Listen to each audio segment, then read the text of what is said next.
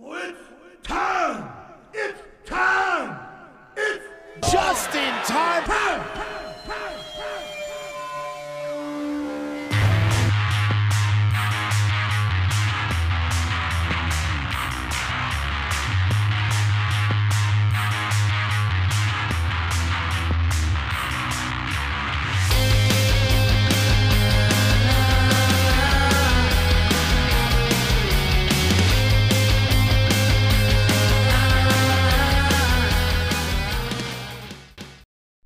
Oh shit, here we go. Oh wait, that's the wrong show. Oh, wait, cut it. It's time.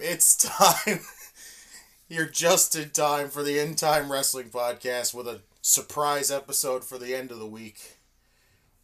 We pretty much are going to cover Elimination Chamber, which, boy oh boy, spoiler alert, fucking blowed. It left us just absolutely just never wanting to look at a fucking Elimination Chamber in Saudi Arabia ever again. One of these years, they're gonna have back-to-back Saudi Arabia shows that are actually worth watching. Especially after the first one. They were close this year. Come on, guys. Like, really? This was so fucking much of a letdown. Almost felt pointless. A show that's supposed to like set up WrestleMania for the rest of the freaking card that you need to figure out, and it just, oh well, here's the show. That's it. This is it.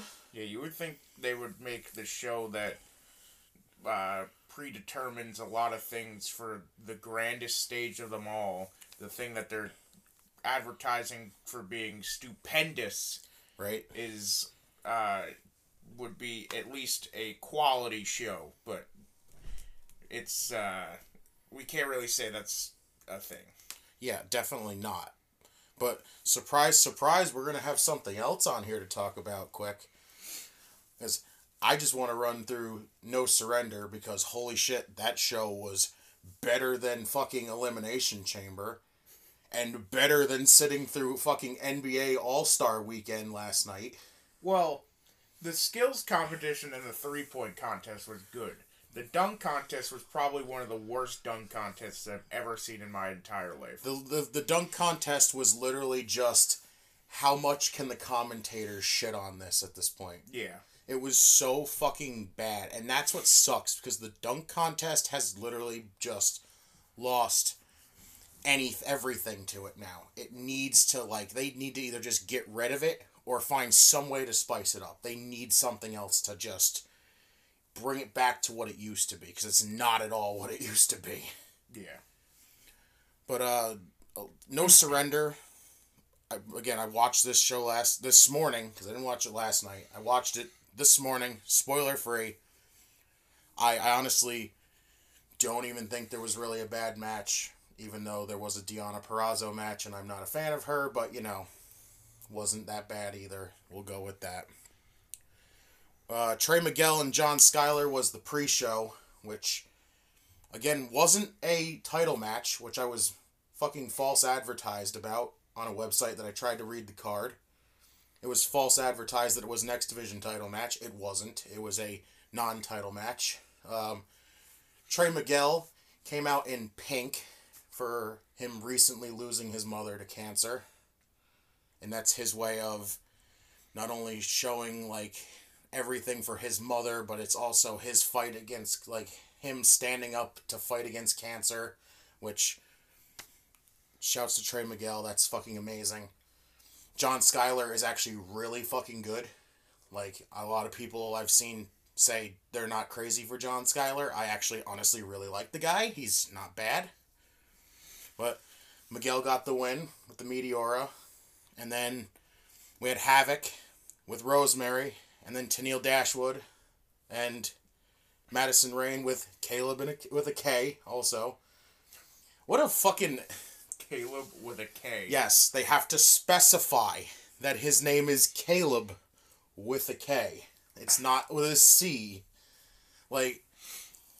So Havoc got the win over Tennille Dashwood. It was a decent match for what it was.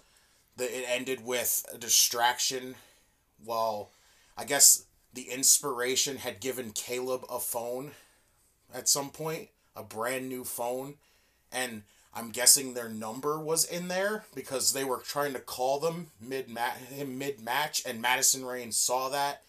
She started going, like, yelling at Caleb. Tenille got distracted. Havoc hit the tombstone, got the win. Again, decent little pre-show match to kick off before we got to the actual main card. The Fatal 4-Way number 1 contender match for the X Division title started the show. We had Jake Something, Ace Austin, Chris Bay, Mike Bailey. All 4 of these guys are fucking fantastic. Jake Something got the win with his Into the Void finisher, which is pretty much just the Boss Man Slam, or the, what's the Abyss called? The Black Hole Slam. Yeah, pretty much that. As Ace Austin went to slingshot through the rope, he caught him, slowed his momentum down, and then gave him a full spin back into it and hit it. And Jake Something got the win. Really fucking awesome Fatal 4-Way. I know it's probably weird to think that Jake Something's getting an X Division title match, because a lot of people say, well, isn't the X Division title like just their version of the Cruiserweight title and it's all just the high flyers? No, the X Division title is pretty much the mid-card title for them now. And then they also have the digital media title, but, you know, that's a thing. Jonah and Black Taurus was next. This was fucking awesome. Like, Black Taurus is that weird, like, big fucking size guy, and he's so just, like, so deceiving. You look at him and you go, there's no way he's fucking, like, speedy and can high fly, but that's what he can do. Again, a lot of things that big men are nowadays that freaking absolutely just trump the freaking giant tall guys. But there's one guy on here that's not terrible as a big tall guy, but we'll get to him when we get there. Jonah beat Black Taurus with the Tsunami. Fucking really good match. Jay White and Eric Young was after that. Fucking fantastic. Did not think that the two of them working like against each other would be like interesting, because it's two heels. But how good Jay White is, and actually how good Eric Young is, because he even cut a promo like beforehand, which was really fucking good, talking about he's not a guy that got himself over on the internet, which I think was a shot at Matt Cardona, which is kind of funny. But Jay White got the win. It was really fucking good. Followed was Deonna Purrazzo's open title challenge, which was answered by Miranda Alize, which was somebody that I've only saw once at Warrior Wrestling recently, when she had her match with Sky Blue. She's really good. Deonna Purrazzo, to me, is fucking extremely overrated. I cannot stand Deonna Purrazzo, and I have my reasons for it. I have no issues with anybody that likes her, but she's just not my favorite fucking thing at all. Purrazzo got the win, obviously. She had the whole you get to pick the title thing, because Miranda chose the Ring of Honor Women's title because she was in the tournament originally when the title was there. She made it pretty far. She didn't win. But she came back to try it again here against Deonna. Of course, she tapped out. And next was Cardona defending his newly won digital media title in a rematch against Jordan Grace. Cardona wins by DQ because he forced Jordan Grace to just get angry enough till she kicked him in the dick. Was well worth it. Matt Cardona's fucking killing it right now with his... I did see the funny interaction between Matt Cardona and Jordan Grace after the match. Yeah. He goes, she should be fired for kicking me in the dick, and Jordan Grace responds and goes, you know all about being released, don't you? I didn't see her say that, but that's hysterical. This was really good until we got the fucking finish on the DQ, which I thought was a disappointing ending, but okay, not bad, I guess. Good Brothers and Gorillas of Destiny for the Impact Tag Titles. This is where we immediately get one of the bigger shocks of the night. At one point, the ref goes down, and Chris Bay comes out. Well, actually, no, the ref didn't go down. That was a different match. Chris Bay comes down to cause a distraction. And he gets up on the ring apron and gets up there. And then ref is still just arguing him for the longest time. Nothing else is happening. The entire match. Nothing else is happening. And then all of a sudden, Jay White slides into the ring and immediately hits the Blade Runner on Tama Tonga. I just jaw drop, stunned, have zero fucking idea what the hell just happened. We get the 3 count, the Good Brothers retain.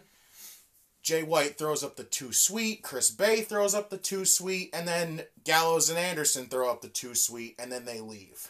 Tama Tonga still laid out on the floor.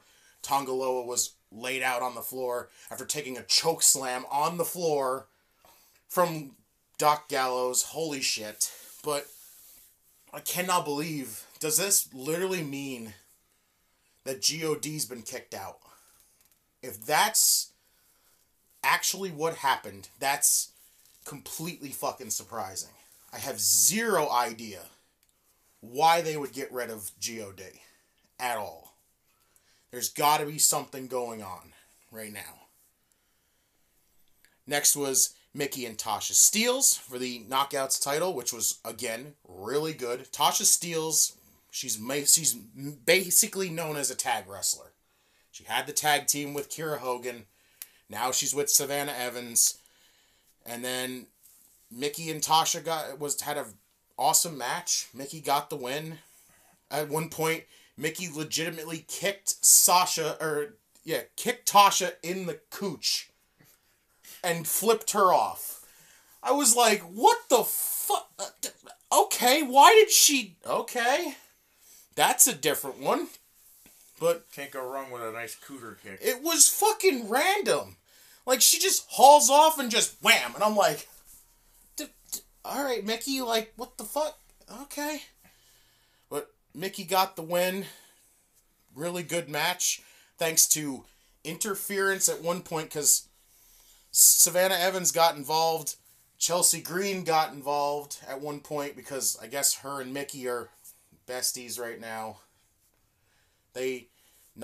Mickey had pushed Tasha into Chelsea off the ring apron, got the O'Connor roll on her with the bridge, got the 3 count, and then Tasha was just absolutely PO'd at the entire situation. Chelsea sitting there like, I'm guessing Chelsea's just trying to get on Mickey's good side, so she could eventually get the Knockouts title again. They're probably doing the thing that, because when Chelsea Green and Mickey and them were released, Chelsea Green came out and was saying that in WWE, when she was on the main roster, they were planning to...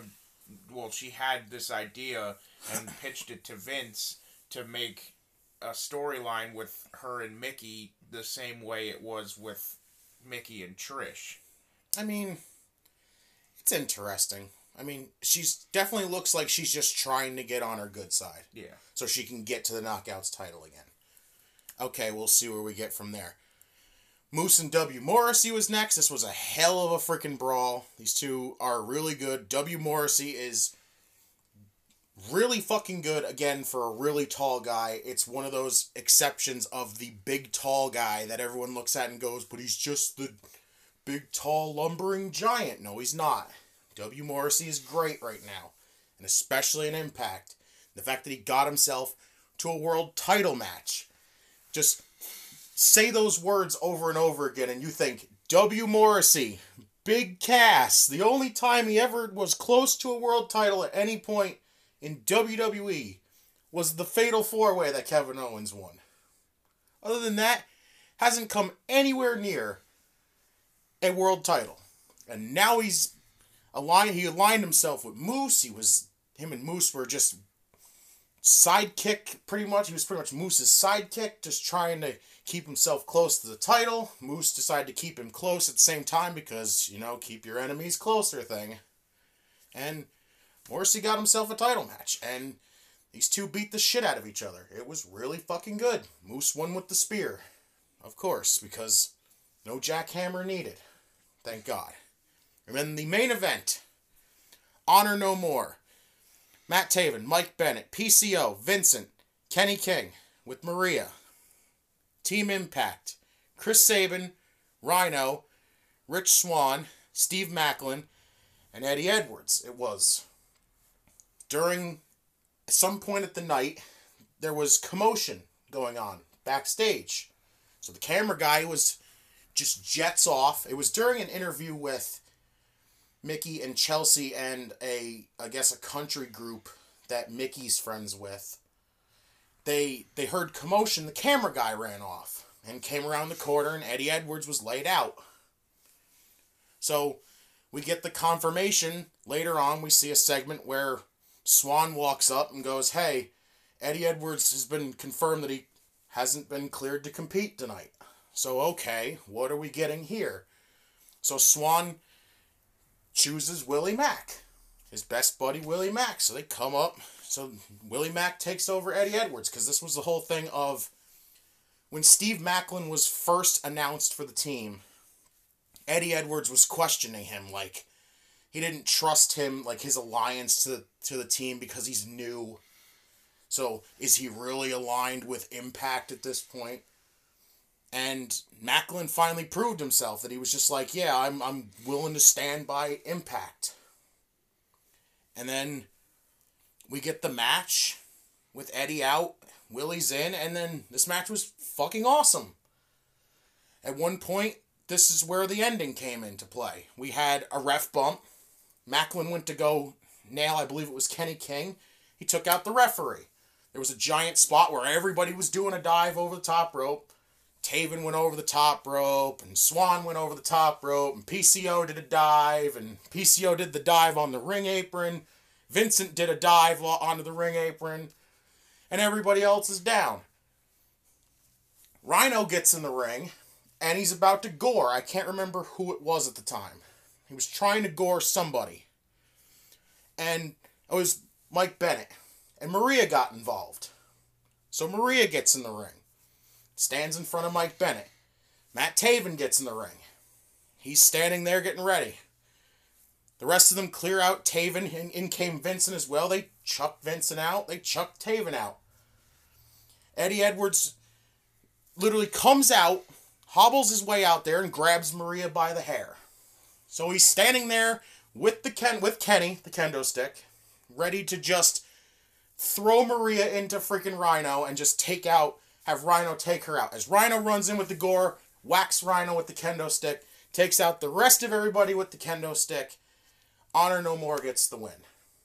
Eddie Edwards turns his back on Impact. He took the Impact symbol on his vest off, threw it down on the ground, dropped to his knees, did like the Bray Wyatt pose, and it's like, "This is my family." And I'm like, it's like, "This is us." And I'm like, what? I know Eddie Edwards was in Ring of Honor, but what? What? It's fucking shocking. Like, this right here, that ending has me wanting to watch Impact this week, because I want to know what's going to happen with that. And I dig Sami Callihan's fucking tweet about it when it happened. What did he say? He goes, "What the fuck? You guys called me the bad guy in this situation? I told you Eddie Edwards was the bad guy the entire time." And I'm like, fucking Sami Callihan, you are fucking wonderful right now with this. But this show was just leagues better. Like, it was the perfect way to end a pretty shitty day of terrible fucking all-star weekend ending with a terrible dunk contest, a terrible elimination chamber, and then we had this show which just picked it up at the end. So, good on Impact. You got me interested. Maybe I'll watch you Thursday. So, but next, now it's time for... This is not probably going to be a positive part of the review at all. Maybe some points. Maybe. We'll see what happens. Because there was like maybe 2 good things. Out of a what? 8 match card maybe? There was about 2 good things. That doesn't equal very good odds though, does it? No. Graham, No, it does not. Math it. Math it up, Graham, please. But Elimination Chamber in Saudi Arabia. You know what? Before we do that, let's talk about the news that we heard. So, let's start with the good news here. The Undertaker going in the Hall of Fame. I'm not going to be able to do this. I'm going to cry like a fucking baby. Yeah. 2 nights, I can feel it already. I can feel it. It's definitely, of course, it's well deserved. Yeah. And it makes me happy because not only is he going into the Hall of Fame, which he's fully deserving, no matter what anybody could say that, oh, he ruined his legacy with his last couple matches, blah blah blah blah blah. Yeah, but look at the way he ended it before it got way out of hand. Yeah. It ended with a boneyard match with not- AJ Styles. He did not ruin his legacy whatsoever. No. But the thing that most makes me happy is thinking about all the times that during WrestleMania they have their fucking moment where they bring out all the fucking Hall of Famers, and it makes me happy to think that the Undertaker can do his full entrance one more time in front of fans that are not digital screens. Yes, because I'm sorry, I loved the send-off in the Thunderdome. Yes, it got me emotional because, again, it's the Undertaker pretty much saying this is it. Like, no more. Like, you're not going to see this Undertaker anymore. And that's, like, fucking is crazy. Like, we've gone a few years now still seeing the Undertaker. And now it's just like, this is it. Now it's literally end of an era. Like, there's nobody left that's that big other than, like, Cena. And he's not even active. Yeah. The only person in that general area of, like, when we were growing up, was it's really only, like, Randy Orton and Rey Mysterio. Mm-hmm. And that's crazy to think of. Cena's doing Hollywood. Triple H is basically retired. Yeah, Shawn Michaels is gone. Taker is gone. Kane is a fucking mayor. Yeah. Like, the Attitude Era and a lot of the stuff during, like, the Ruthless Aggression Era is, like, gone. Fucking Batista's gone. Batista's in Hollywood. Yeah. Fucking Jeff Hardy was just released, and even when he was here, he wasn't he was a shell of himself. Yeah, it wasn't Jeff Hardy of old. We were never going to see that Jeff Hardy. Oh, and also Edge. Edge is the only other exception. He's not active. He's semi-active, but Yeah. he's still technically in that. Yeah. So basically, there's 3 people in current day that are still around from when we were young kids, which is Ray, Randy, and Edge. Yeah, and that's crazy to think of. Again, my opinion has never changed when it comes to the greatest of all time. The Undertaker is the greatest of all time. It's the Undertaker. Like, my list never, my number one never changes. I can never tell you the rest of the list because it's so hard to pick. But I will always put Taker at 1. Maybe we'll dedicate an episode about that. Yeah, that's tough. Because that's so tough to do, like, a top 10 greatest of all time. But again, the good thing about that is nobody's is the same. Yeah. Nobody's is the same. It's all subjective. It's all how the person connects to you. Yeah. Again, Taker to me has always been the greatest of all time. The length of time he had in a career and all the freaking accolades up the wazoo and how much he's meant to the business. And that's the thing I think people forget about The Undertaker is that they don't realize that the length of time he's actually dedicated to the WWE. They only look at the short amount of time that he was doing trash, like the match with Shane, the match with Goldberg, the match with fucking Roman, the tag match in Saudi Arabia with Kane against the DX. Brothers of Destruction versus DX match.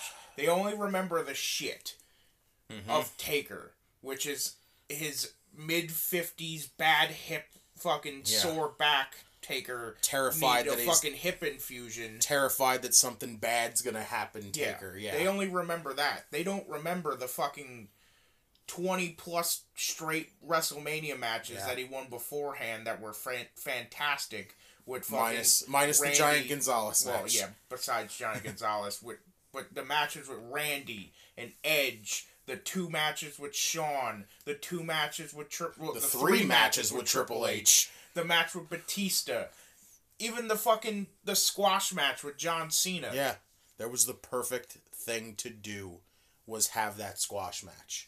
And not even bringing up the WrestleMania matches either. There were so many other Undertaker matches that are so much better. Yeah. That people just completely forget and just throw aside because he had some bad matches in the latter half of his career when he's fucking 53 years old. Exactly. It's just, the man is getting he had a perfect send-off.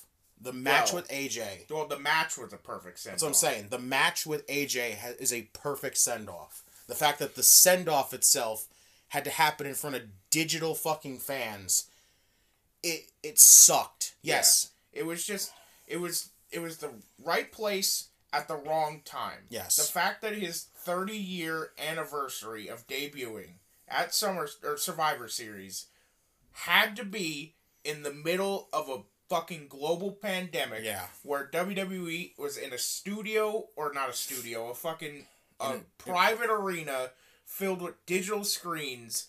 It's just awful timing. Yeah, it sucked. It was, as much as it got me emotional, because again, it's The Undertaker. Seeing him leaving is fucking, it hurts. I love The Undertaker. Like, it's so hard to see him leave. Yeah, it hurts it hurt to see him go. Yeah. As much as I accepted after, I would say the tag team match with Roman, when he teamed with Roman and fought Drew and Shane. That was great. That match I accepted. One of these matches has to be Taker's final. Yes. And then he had the match with AJ. I was like, that's fine. Call it there. It's the one match that we've actually stood up and applauded. Was the Boneyard match, because it was just fucking perfect. And then they announced the send off, and I'm like, I get it. I get that he wants a send off, and really it was a great send off. Don't get me wrong, but it just is not the same without the crowd. No, without the fans, it's nothing. No, you need to have him, like, when he goes in the Hall of Fame, he needs to come out. Full entrance. I don't care if you're dedicating fucking 35 minutes to this fucking man. I don't care. Have the rest of the class come out in their fucking suits, and then you sit there, and then you do the full fucking Taker entrance. Yep. Ran all the way down in the ring, stands in the ring. He can cut a fucking promo if he wants to as his final goodbye. He could just stand there in the fucking ring and do like he did at WrestleMania, where he took the gloves off, took the hat off, takes the jacket off. If you even want to, if you are really dead set on it being a fucking Hall of Fame, like, here's the Hall of Fame inductees this year, don't even make him wear the gloves. Have him wear no gloves, come down to the ring, have him wear the fucking ring. Yes. And then he could do his fucking, the pose thing that he does, and then have him fucking flaunt off the ring in the ring. Right? In the ring. Flaunt off the ring in the ring. That is a bitch to fucking say. That's a sentence and a half. Just have him go back up the ramp, do the fist raise thing, and, well, the crowd's chanting, "Thank you, Taker." We're all sitting there with fucking tissue boxes in our hands, crying our eyes out. He fucking deserves an actual send-off. Yes. That isn't around by fucking goddamn fucking television screens and piped-in crowd noises. Yeah. The fucking terrible piped-in crowd noise. God, I'm so glad we're over that shit. Imagine him fucking standing inside of that goddamn Thunderdome. Listening to a piped-in "Thank you, Taker." "Thank you, Taker." Yeah. Clap, clap, clap, clap. I still feel bad for Stone Cold, though. Also, on 3/16 day, goes to Raw in front of nobody. Yeah. That But he fucking made the most sucked. of that. It wasn't even a Thunderdome then. Yeah, that was a fucking performance center. But still, that's fucking sad. It felt so fucking awkward to listen to Stone Cold try to fucking talk to us. And literally, just nothing. It was just fucking surreal. It was like a fucking bad dream. Yeah. But fucking well-deserved to The Undertaker. Like, I'm not going to be able to handle this. I'm telling you, I'm going to need to buy 4 boxes of tissues to be ready for this shit. And I know I brought it up to you shortly, like, briefly before. Mm-hmm. And you were quick to answer, but I don't think this is really, like, a quick answer thing. Yeah. Like, who is inducting Undertaker? I'm telling you, it's got to be Kane. You say it's got to be Kane, and I agree to an extent. But there are so many people who can also induct The Undertaker. Like you said, there could be Kane. You could have potentially the greatest match of all time. You could have Shawn induct him. You can have fucking Mick Foley induct him. You can have Triple H induct him. You can have fucking Vince. I was about to say, you could have Vince induct him. You can have literally 5 or 6 different fucking people induct The Undertaker. I don't know if I could handle listening to Vince try to spurt through a fucking speech the entire time with his fucking dead voice, with his fucking, The Undertaker has been one of the greatest things that ever happened. Yeah, the greatest thing that ever happened to WWE in 30 plus years. I'd be like, I can't do this. I can't handle him talking for this long. It's too much. The motherfucker sounds like a frog about to croak, and I mean literally croak. Imagine hearing Vince McMahon go, "Ribbit." Oh my god. I can't do it. I'm a frog. I couldn't. There's no way. Kermit the Frog here. Yeah.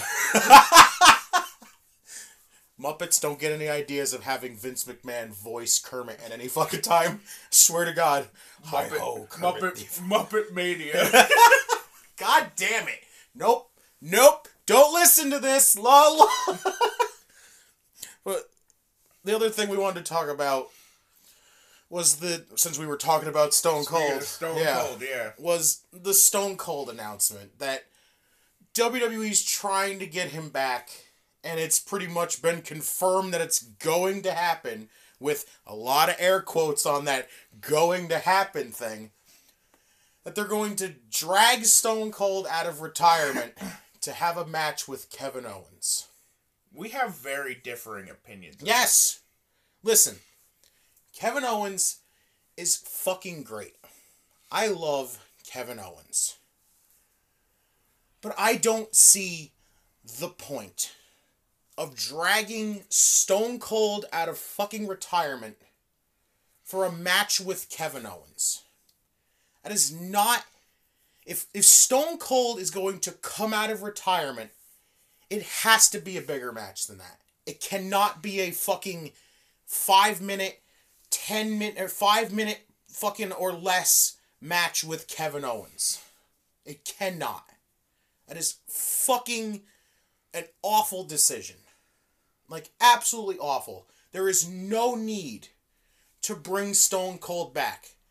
It's WrestleMania. Yes, you're not doing a great job at selling people on WrestleMania this year. There's a lot of shit right now that's making you look at WrestleMania and go, fuck that. Fuck that. But, again, it's Stone Cold. Why do you need to bring Stone Cold back? Like, again, it's Texas, too. Like, come on.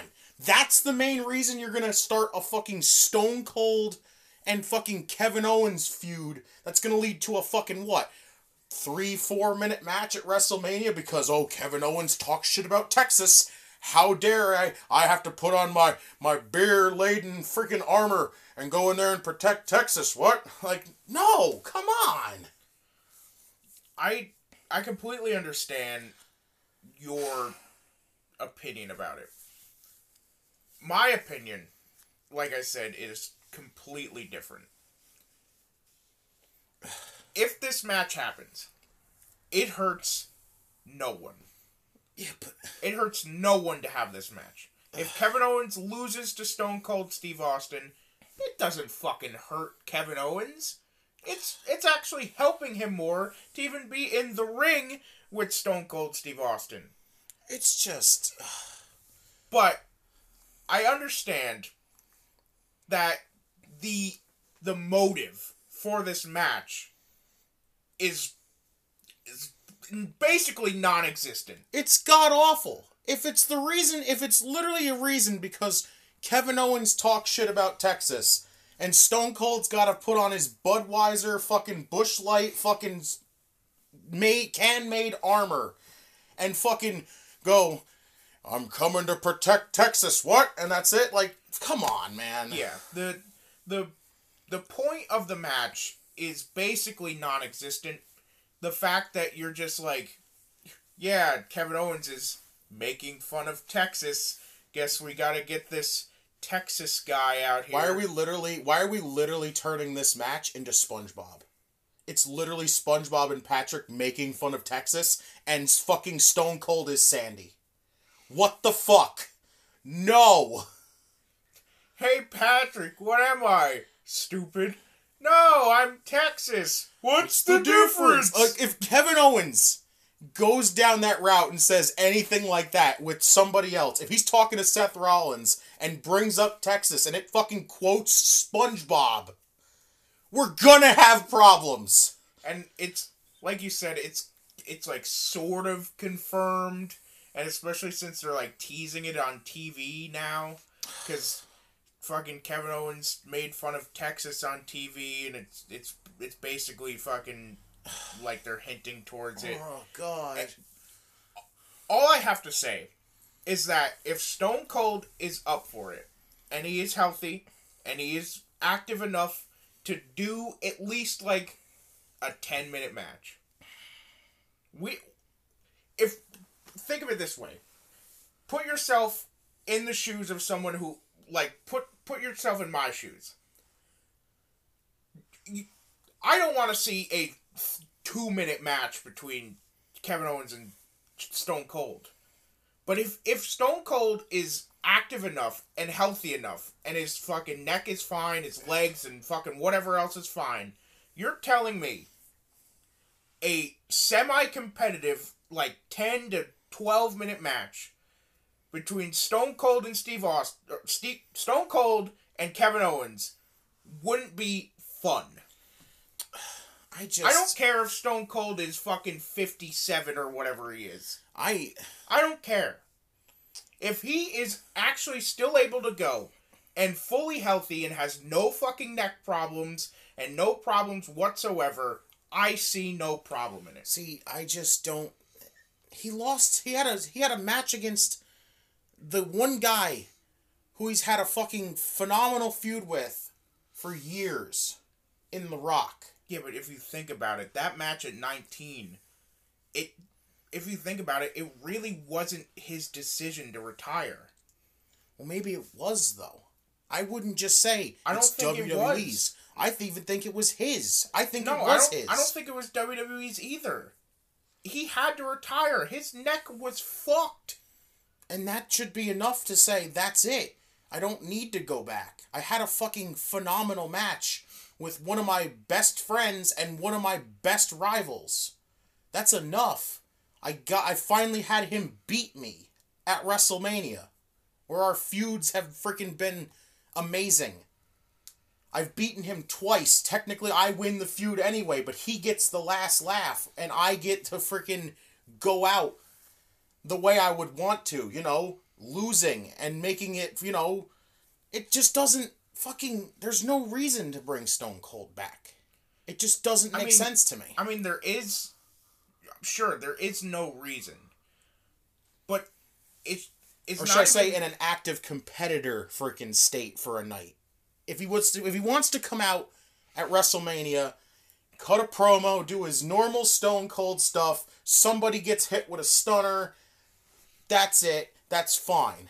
He doesn't have to be like, I got the shorts on, I'm ready to fight, Like, don't get me wrong.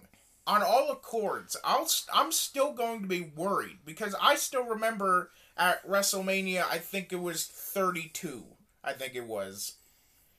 where it was the New Day versus the League of Nations. The fucking League of Nations beat the New Day, And then fucking, that's when Mick Foley, Shawn Michaels, and Stone Cold came down. They beat the shit out of the League of Nations, and they were then they started dancing with the New Day, and and then Stone Cold hit the fucking stunner on Xavier Woods, and then after the show, it was reported that he fucking fucked up his tailbone or his hip or something on the stunner.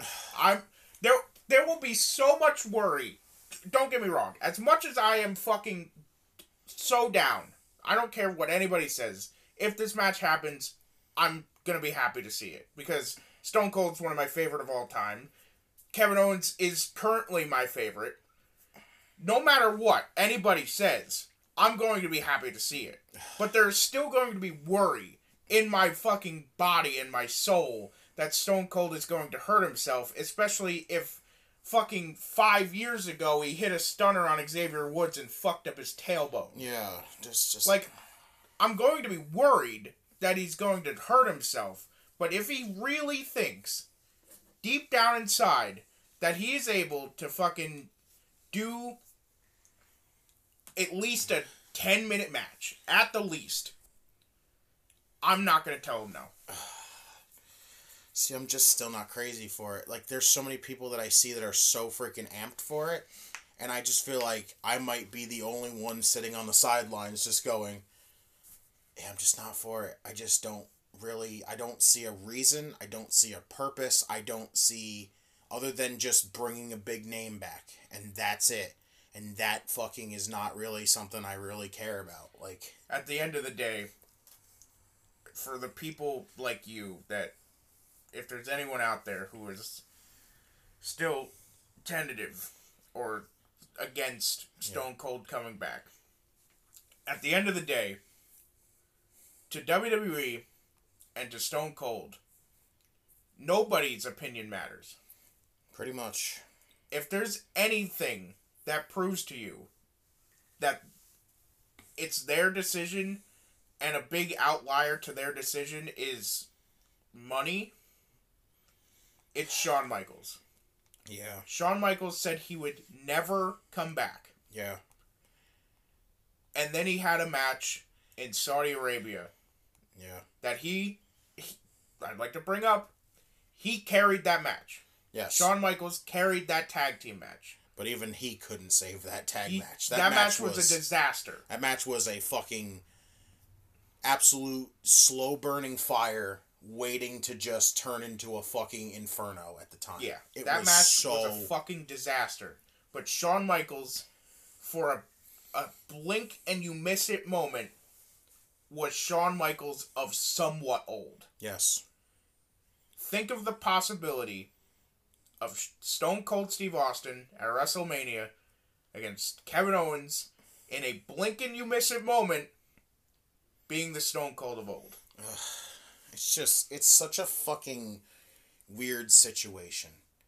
Because you don't want to see it happen, but it's Stone Cold. But how could you say no to Stone Cold? That's what I'm saying. It's one of those... Imagine if it was his idea. Imagine if he went to Vince and was like, "Hey, yo, Vinny boy, I want a match at WrestleMania." What? And Vince is like, "Are you serious? Oh, I better find you a good opponent. Kevin, you just signed a new contract. Here's your prize, a match with Stone Cold Steve Austin. What do you think, Kevin?"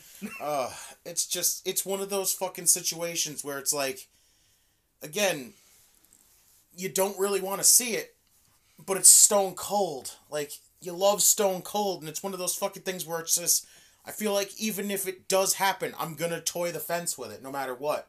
I'm gonna be on the edge of the fence, no matter which way it is. Because it's such a fucking bizarre thing. Like, it doesn't feel like it's needed, but it's happened, but it could happen. And that's just like, yeah, it's cool to see Stone Cold, but what's the fucking purpose here? Like, it's one of those back and forth. It's literally a scale.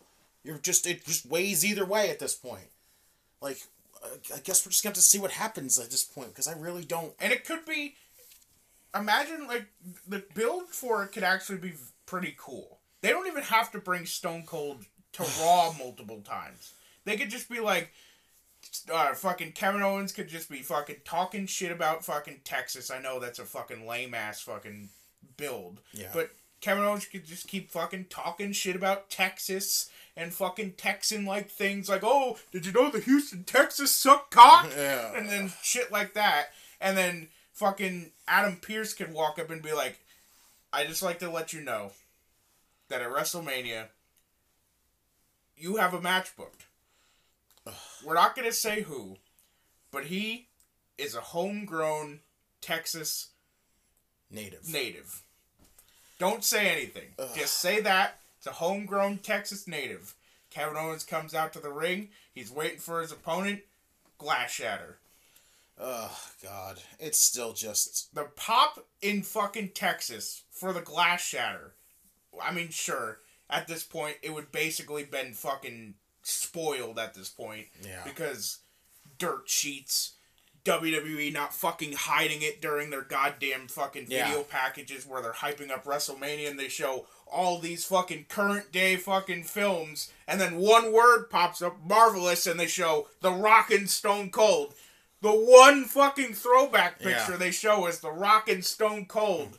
Thanks, WWE. Thanks for fucking not being inconspicuous at all. It's just, again, I'm gonna be on the fence on this no matter what. It's so hard to sway it. Even though I want to sway it because it's Stone Cold, but I don't want to sway it because it just doesn't feel necessary. And that's just kind of where I want to leave it with that because it's such a fucking weird and yes-no kind of situation right now. Like, I'm leaning like halfway for I'm for it, but that doesn't mean I'm just going to ignore the fact that the build for it is stupid, because Kevin Owens making fun of Texas shouldn't make fucking Stone Cold's fucking Blood Jimmy's boil, rustled. right? Like, come on. And I'm on the complete opposite side. I'm on the whole, I just don't want to see it happen mostly, but I want to lean on the other side for like a little bit to see if I'm gonna want it, but I don't really want it at all. It's a fucking weird situation. It's a weird idea, and if it happens, I just don't know. We'll have to see. Or even imagine fucking Kevin Owens fucking talking shit about Texas in the middle of the ring, and Stone Cold does come out one night, just randomly, not even announced, just comes out one night, and then Kevin Owens is in the ring with his beautiful sense of humor, just keeps fucking trying to like soften up fucking Stone Cold, trying to fucking butter his biscuits, fucking... No, butter is parsnips. Oh, sorry, butter is parsnips. Thanks, Jack Grapple and Cheap Pops, for that one. Thanks, Chris. He's trying to fucking butter his parsnips in the middle of the fucking ring, and Stone Cold's just like, hey, you make fun of Texas? Fucking... I can't even I can still... Just remember, boy, I can still open up a can of whip ass on you anytime I want. If you want to see me open a can of whoop ass on Kevin Owens at WrestleMania, give me a hell yeah! Crowd just fucking erupts. Like, again, it's one of those, like, you want to see Stone Cold, but do you really want to see him wrestle situation? It's just, again, it's a very Drop you on a stack of dimes, you call Nick! Yeah! It's just, it's a yes-no situation, and that's what we're just going to have to just go with at this point, because I really don't know what else to really say about it anymore. It's a yes-no, and that's it. So, now we could jump into Elimination Chamber, where it's probably going to be a lot of... Oh, right, yeah, that's why we're on this. Yeah. That's why we're recording. Yeah, right? Anyway, they moved the Rey Mysterio-Miz match to the pre-show where it fucking belonged, because this is stupid. A dumb fucking feud. It's literally just Miz having a match with Rey because Miz says, you have a shitty kid. Like who gives Your kid sucks. Yeah, big fucking deal. Alright? This is fucking dumb. Should we just talk about the fucking backstage segment now? Let's wait till we get there. This was really dumb because Rey had this moment where Dom got involved and Miz had grabbed a chair. And Dom literally intervened and grabbed the chair. And went to pull it, and as soon as he pulled it away from Miz fell backwards into the steps. So, the ref heard the contact, and Miz is selling it, and he throws Dom out. because he's like, oh, you're not supposed to be getting involved, and he went to throw the match out. But then he was like, no. So he threw Dom out. So Dom was gone. Miz went to take advantage because Ray's looking away. Ref is trying to tell Ray, I can't, there's nothing else I can do. I'm kicking him out. So Dom's going up the ramp. Miz tries to get the skull-crushing finale in. And as soon as he gets the skull-crushing finale attempt on, Ray jumps up, hits a victory roll, and gets the win anyway. So Miz is fucking lame because he can't even fucking win a match because even with a distraction kicked out... Pulling at fucking Eddie. Yeah. It's just... This match was just fucking stupid. It was not even... It was not needed. This show didn't need a Miz-Rey Mysterio match because... Well, your kid sucks. Like, I don't fucking care. Like, I'm not a Miz fan. I like Ray a lot, and I like Dominic. I know a lot of people don't like Dom. I know a lot of people are starting to turn off on Dom. And this whole... The talk that we've seen over the freaking months of them having a Dom and Ray WrestleMania match, but is it even going to happen at this point? Yeah, it doesn't seem like that's happening at this point. Nothing's happening. It's just... It's still Ray protecting Dom. Ray getting involved with Dom. The thing with Dom is that when he first debuted, he was impressive for someone who's having his first couple matches. And that was mainly because of Seth, if you think about it. Yeah. Seth was one of those main contributing factors as to why Dom looked as good as he did. Because I would never expect someone who hasn't had a match before get thrown into a match and then look really good like that. Because Seth had to have some kind of involvement in that. I mean, sure. But for someone who had his first couple matches and was still looking good, you have to admit that since then, Dom has either regressed a little bit or he just hasn't improved at all. I mean, he does feel like he's hit a wall. He's not getting any better, but he's not really getting that much worse. And I hate to say it, I think the, halting of his improvement is sort of in tune with his involvement with his dad. I mean, I get why people don't like him. He feels like I feel like he may think inside of his brain that since he's working with his dad, that's enough fucking, mentorship to, improve his abilities. Yeah. But that's not how things work. So are we saying that... You can't just sit in a room with fucking your parents and have them not say anything and learn things. So are we saying, Dom has, that mentality of just, my dad is Rey Mysterio.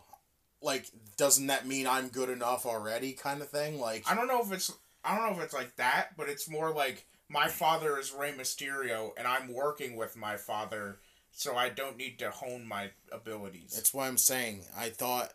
There was a time when I said that I think Dom needs to go on his own. He needs to go out there and he needs to freaking do it himself at this point. There's no more Ray backing him up. He needs to go out and do this himself. Show that he can get better.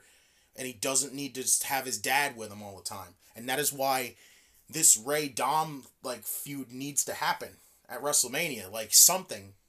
Dom needs a breakout moment to fucking get back in the eyes of, people wanting to see him. You know, a lot of people have been freaking saying they don't even want to see Dom anymore, Yeah, but unfortunately, by all accords, it's not looking like that's gonna happen. Yeah, no. And that was a perfect timing to do it. Again, I feel like WWE's missing the opportunities to actually start this. They're not... It's like they're afraid to do it. And I don't know why. They're waiting too long. They're adding too much, It's like they're... Like I said, I feel like they're afraid to do it. And I don't get why they are.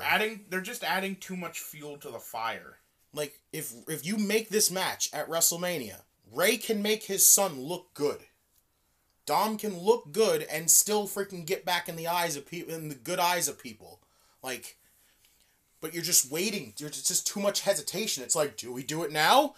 No, we'll keep them together. No, do we do it now? No. Because you had the fucking time where Dom was losing matches up the wazoo. And he was getting fucking furious. He was getting frustrated. And it looked at the point where that was going to be it.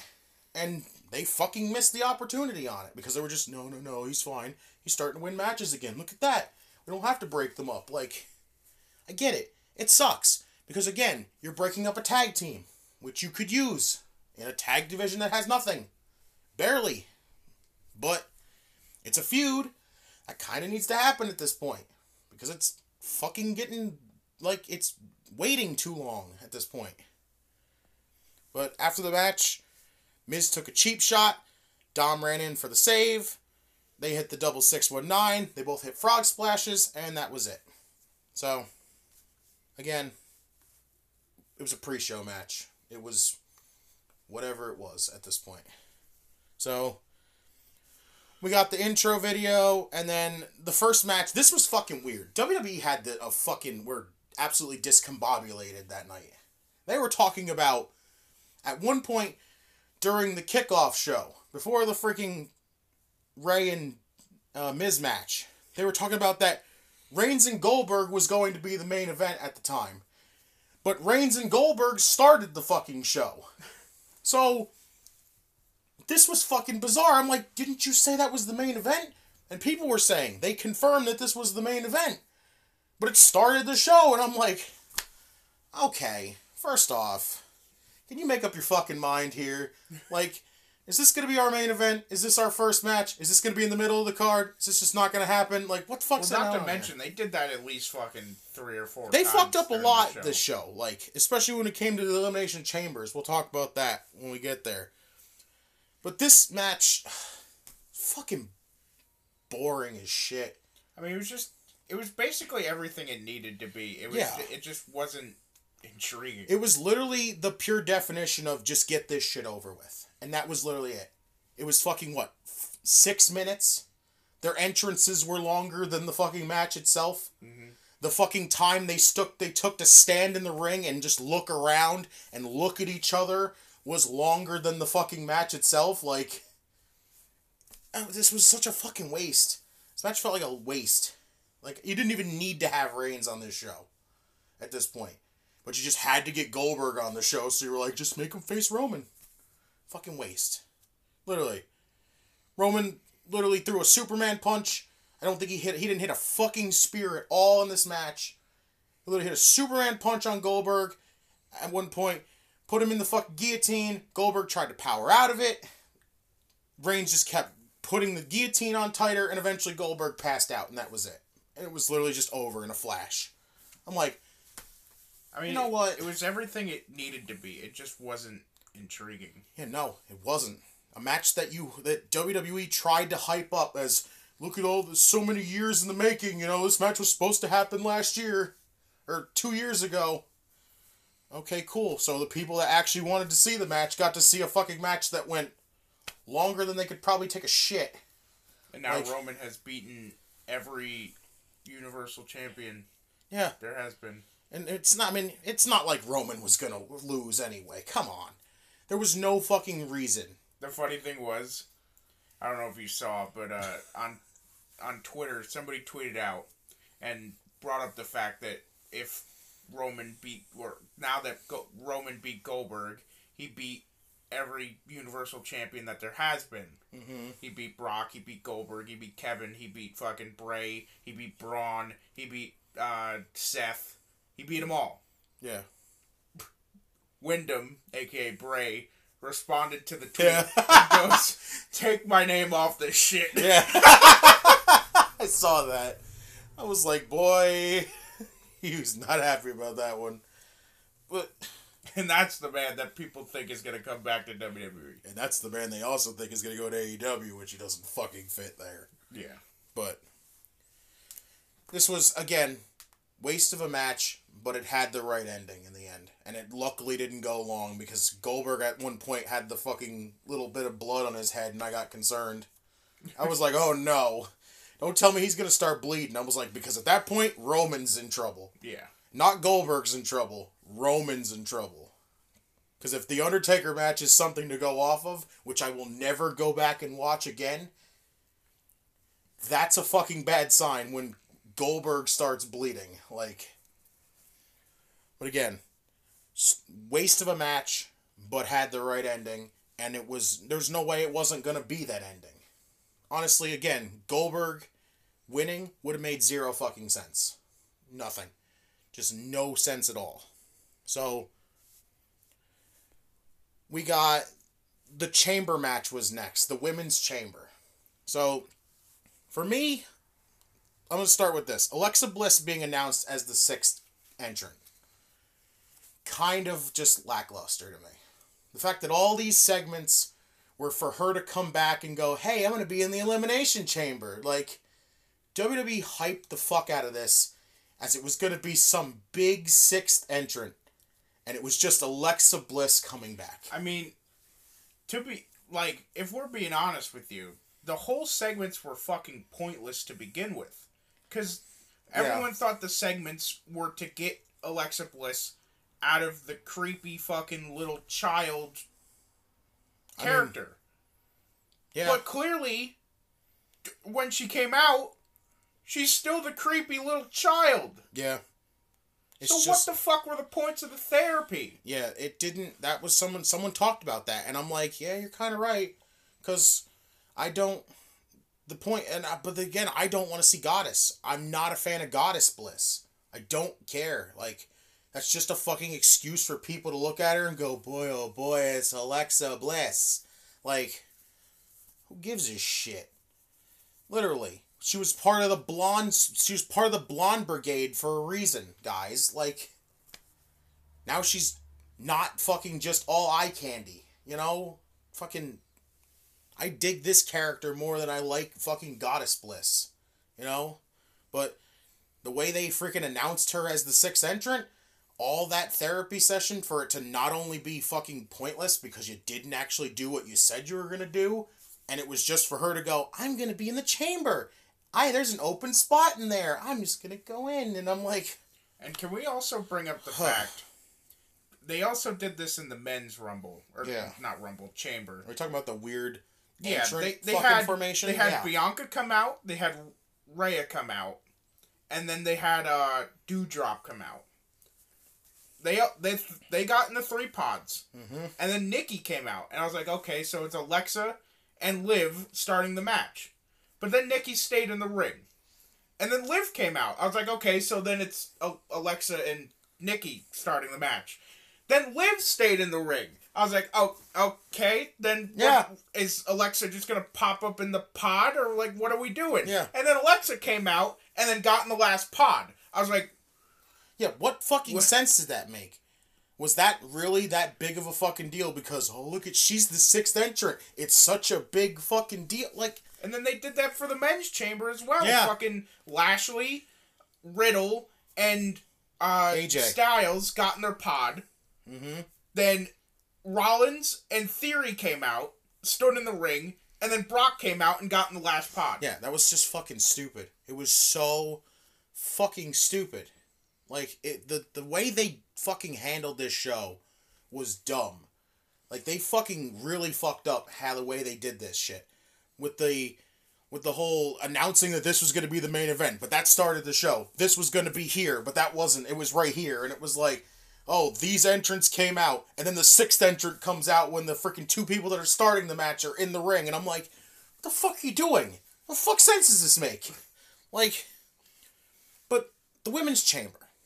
Number 1 contender for Becky's women's title at WrestleMania. Like, the match itself wasn't bad. The match itself was fucking great. It was good. This match was really fucking good.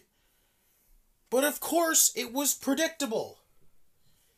Listen, I knew it was going to be Bianca. I kept saying it. Bianca. Yeah, everyone knew it was going to be Bianca. But there was that one hope that Liv Morgan was going to win. Because that's who I really actually wanted to win. I get it. Bianca needs to get revenge for the 26 seconds at SummerSlam. I understand. But you technically fucking did that on a dark segment after the show went off the air when the freaking Lita-Becky Lynch interaction happened. You had Bianca beat her in 12 seconds on a dark segment that was fucking videoed by somebody in the fucking crowd. So technically, if you saw the video, you know it happened already. And plus, Bianca's already had a WrestleMania moment. Let's give somebody fucking different a WrestleMania moment, like Liv Morgan, you know? Yeah. Bianca... The only fucking WrestleMania moment I'm pretty sure she had was last year's, with the fucking Riot Squad tag team title thing. Yeah. Like, that's not even that big of a fucking deal because nobody gave a fuck about that match. Nobody gave a fuck.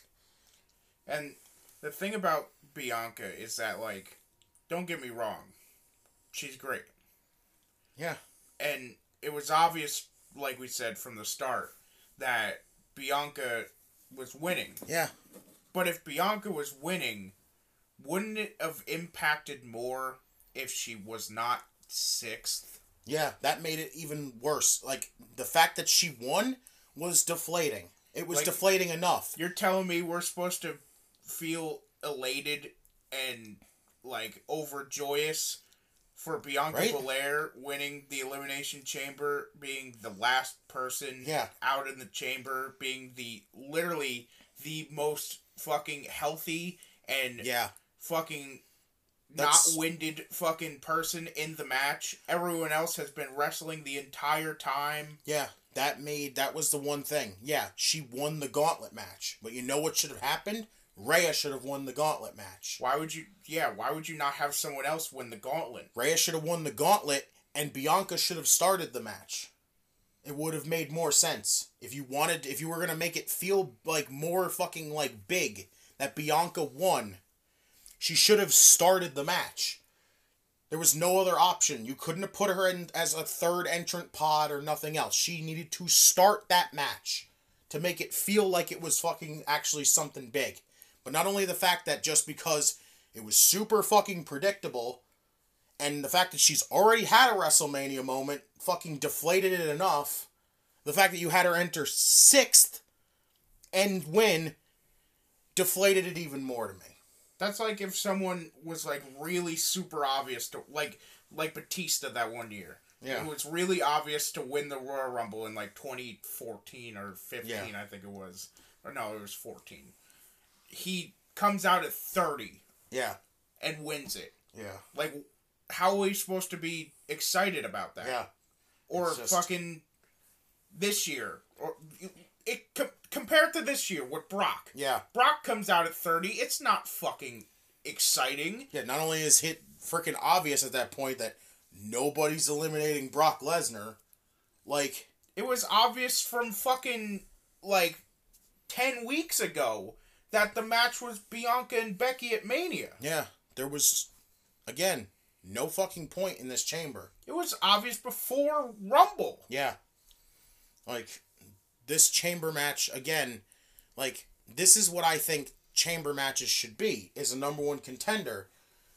But when it's fucking obvious and you've been telling the story, you didn't need this.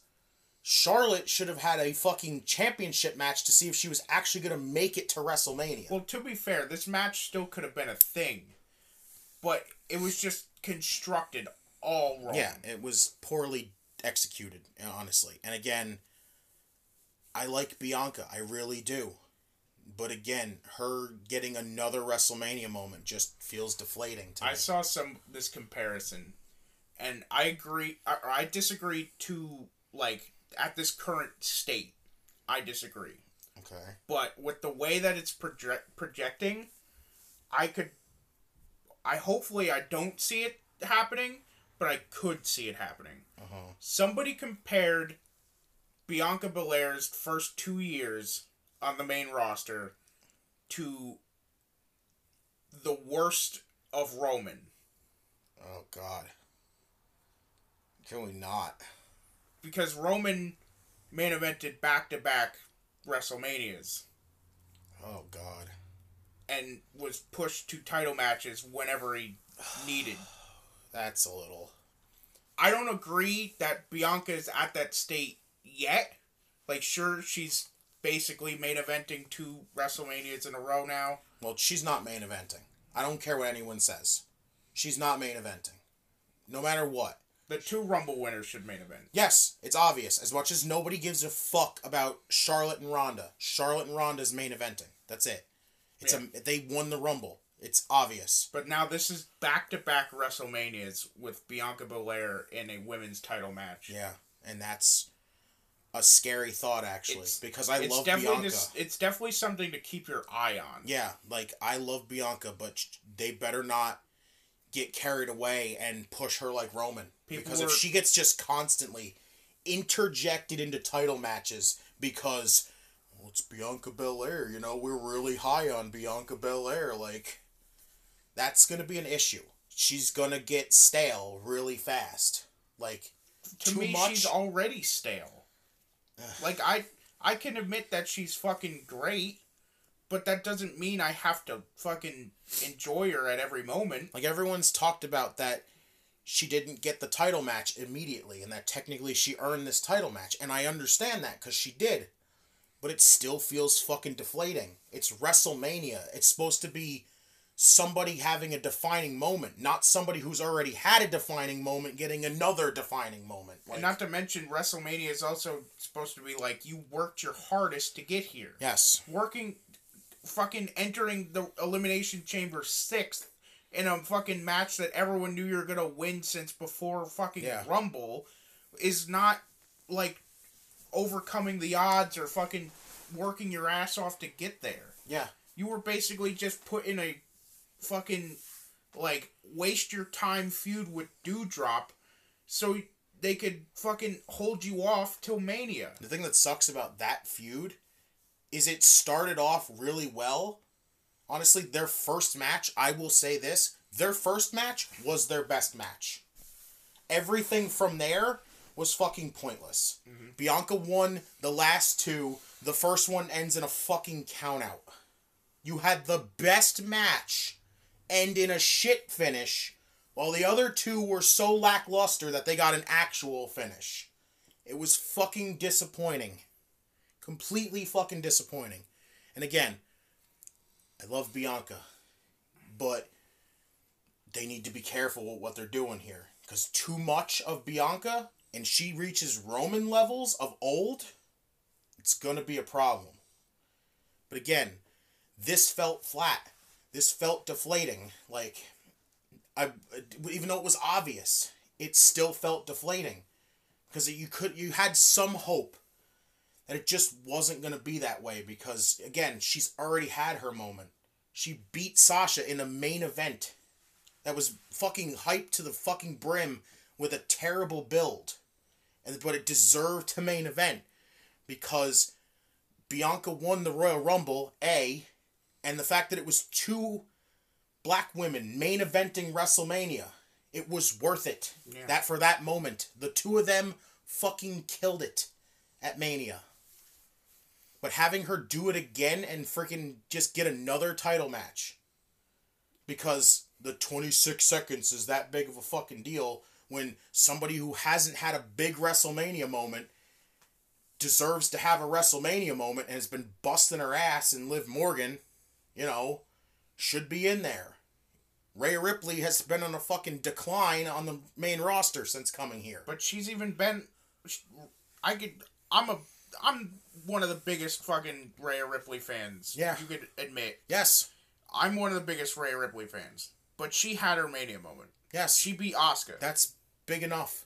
On her debut on the main roster, technically. So, that's big.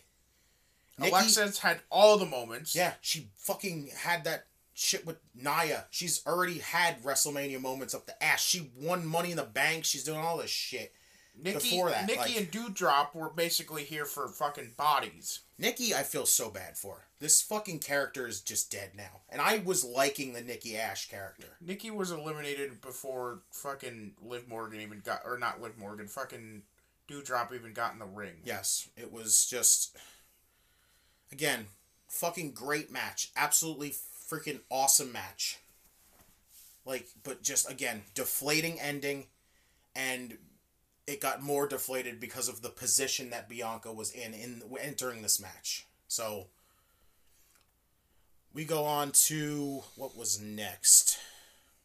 You skipped a whole match, but I know, but yeah, it's probably the worst one here. Match. But Ronda Rousey and Naomi versus Charlotte and Sonya Deville. This fucking sucked. Yeah.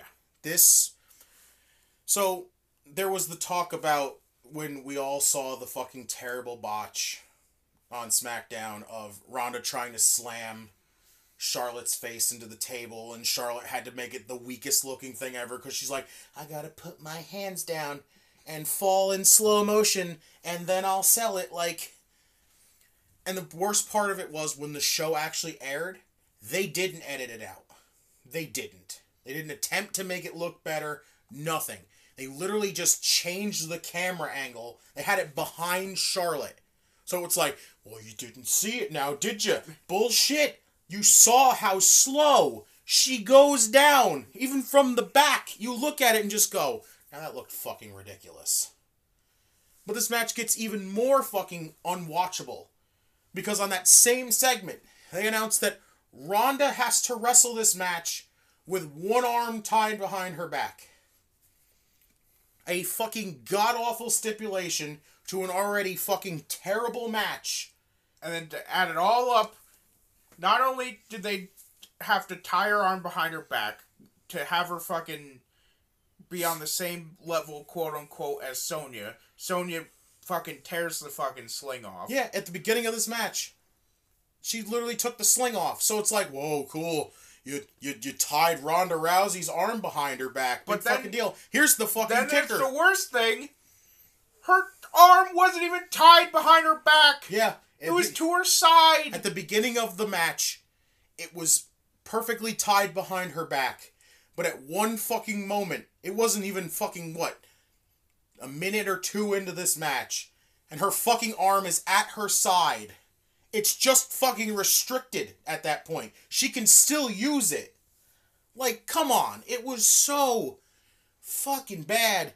Charlotte is fucking god-awful. It's just everything she's involved with. Yes, there is just nothing. Fucking awful. Nothing. I do not get anybody that calls her the greatest women's wrestler today. At all. You need fucking glasses. You need contact lenses. You need new fucking eyeballs. If you fucking look at Charlotte and say she's the greatest fucking women's wrestler today. Maybe like 4 years ago when she actually gave a shit. Like, there's people that I don't like. And there's people that I know that do like them. And I have zero issue with them. But Charlotte is one person that I do not get how anybody likes. At all. She ruins matches. This was fucking awful. She looked like a fucking Twizzler. In their fucking all plain red jumpsuit looking thing. It was fucking ridiculous. What was the other thing she was compared to? Gossamer. Thanks, Ryan. What the fuck? I couldn't get that fucking sight out of my head. Someone compared her to fucking Freakazoid. I was like, Jesus Christ, all these freaking comparisons are spot on. She looked fucking ridiculous. Sonya is fucking gotten awful. As herself. Her being out of the ring was probably one of the dumbest decisions you could have done. A woman who was, during the pandemic era, so good that everybody was fucking clamoring together to say that she should win the women's title. And then she got taken off of TV because of that fucking absolute jackass stalker of hers, which I hope that dude is in jail and I hope he rots in there. The dude can go fuck himself. She comes back and the first thing that you pretty much do is, well, we don't know what to do with Sonya. Make her an authority figure. Like, she's a fucking awful authority figure. I don't care. Now she has this fucking never-ending feud with fucking Naomi. This fucking feud's gonna go Rollins fucking Mysterio fucking levels of long. And it's gonna be ready to... I'm gonna be ready to just fucking drown myself. It's fucking awful. Like, this feud... They try so many different things to fucking make this match... To make this feud, I should say, feel like it has some kind of life to it. And it just gets worse and worse. It just drags on and gets worse. And that is a bad fucking that's a bad combination. Literally, I think Naomi, to me, was the only fucking good thing in this match. Ronda Rousey didn't even look good in this match. And it wasn't even just because her hand was tied down. She looked awful in this match. Well, to me, I think Ronda looked bad because she had to fucking sell the fact that, my arm is restricted even though she could fucking move it. Yeah, it looked so dumb. Like, she had to try to, play it off even though it's painfully obvious. Like, Naomi, to me, was the only fucking standout in this. She looked really good in this match. She was able to take down Charlotte on occasions. She was actually like, I know you're not crazy for Naomi. Yeah. But I think even you can say that she actually looked good in this match. She was the only fucking shining star of this match. Well, I didn't think Ronda looked that bad. Well, yeah, Ronda, I'll take that back. She was doing her best. Yeah, I'll take it back. Ronda didn't look the worst. But it wasn't the greatest looking fucking thing from her at all. Yeah, Naomi looked alright. Yeah, this just... Again, Sonya taps out to the armbar, to a one-armed fucking Ronda Rousey. Again, there was no way Ronda was losing this. There's no way Ronda's losing. And the only thing so far, it's the feud between her and Charlotte is literally just getting less and less exciting to see, as far as I'm concerned. And it's mainly because of Charlotte. Mm-hmm. But Ronda I don't really think can do anything to counteract Charlotte's fucking, atrocities at herself. The only good thing, I think, the bad thing out of this match at WrestleMania, the only good thing I think I'm going to have to say about this match is I'm just glad Charlotte loses the title. If Ronda beats her, that's the only good thing I think I can say out of this match. Is that, thank God the title's off of Charlotte. Hopefully she'll not be on TV for months. Like, maybe even a year. Because fucking Charlotte makes everything worse. And it fucking sucks. Yeah. But next was Drew McIntyre and Madcap Moss in the Falls Count Anywhere match. Honestly, I will say this. Their day one match, as fucking stupid and pointless as it was, it wasn't awful. Yeah, it really wasn't bad. It wasn't awful. It's just not a match I'm going to go back and go, boy, I can't wait to rewatch a Drew McIntyre Madcap Moss match. And again, this one wasn't awful.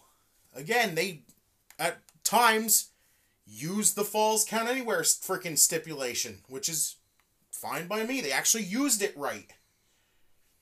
But, when we talk about Madcap's fucking scary bump.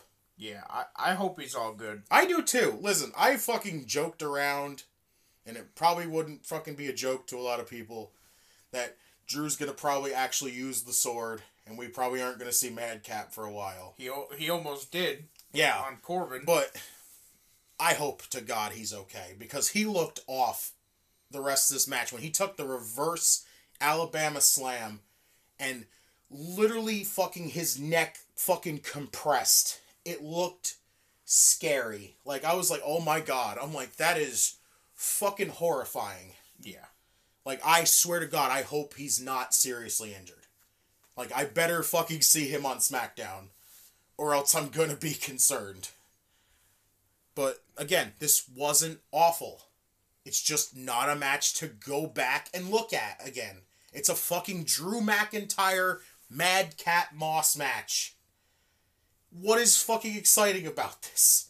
This is not a match you go back and look at and go, boy, oh boy, this feud's been so fucking entertaining. Like, this fucking feud is fucking god-awful. Like, no one's gonna end fucking WrestleMania this year and be like, my favorite matchup was Drew McIntyre versus Baron Corbin. Yeah, no, Sorry. Happy Corbin. Corbin, when I look at Corbin, I feel like they jumped the gun on turning him back into Rich Corbin. They did. They should have gave the depressed bum Corbin more time. It was just unfortunate timing that one of the SmackDown shows was in Vegas. Yeah, and that's just fucking crazy. So, next was the Lita and Becky Lynch match. Wait, let's talk about the segment. Yeah. Because next, The Miz was backstage and was talking about that he's pretty much got a partner to face the Mysterios. This part, I know everybody fucking blew their fucking load already. Because immediately with all the Cody talk, everyone was like, he's talking about Cody. The Miz is gonna team with Cody. And first off, how does fuck would Cody Rhodes feel about that? Having his first match My back first in WWE. Fucking match back in WWE. Is teaming with The Miz to fight the Mysterios. That is fucking god-awful. But then it was reported by good old Uncle Dave. What a fucking... Uncle Dave over there at the Wrestling Observer newsletter. What a fucking moron. That is probably at about 30% reliability at this point. I would probably go less. Because Uncle Dave, you know him. If he's wrong, you know that. He'll just go plans changed route, you know. Because I can't be wrong. I'm Dave Meltzer. The high and exalted fucking Dave Meltzer. But good old Uncle Dave reported that the rumored and reported tag team partner for The Miz... Before he announces this, get ready, because it's gonna fucking blow your fucking mind. It's shocking. Ready? It's such a big fucking... The reported tag team partner to team with The Miz at WrestleMania to fight the Mysterios is Logan Paul. Where do I fucking even start here? Fuck Logan Paul. And that's all we gotta say. That might literally be the only thing I literally have to say. Because fucking Logan Paul deserves a WrestleMania moment. Again. What is wrong with this company sometimes?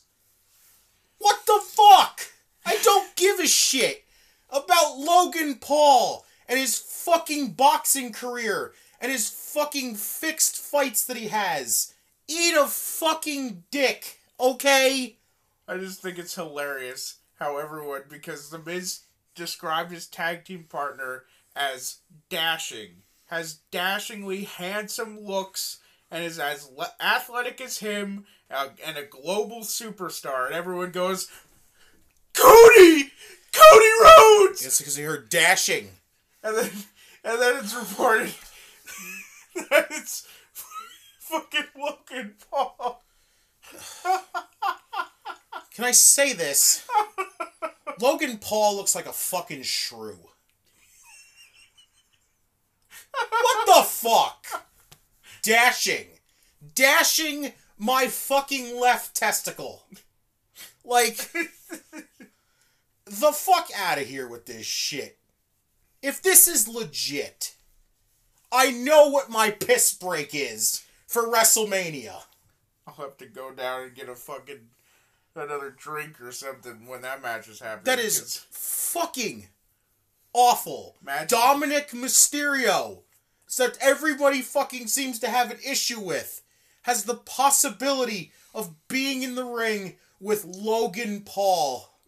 If that doesn't make you want to fucking go to the nearest toilet and projectile fucking vomit, you fucking are crazy. Like, that is the worst that you could ever fucking decide to do.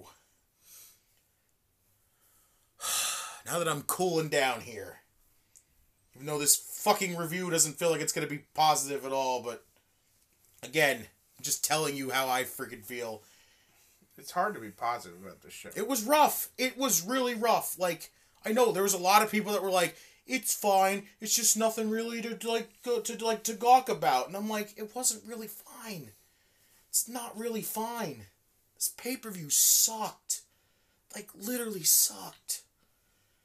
But next was Lita and Becky Lynch. Now,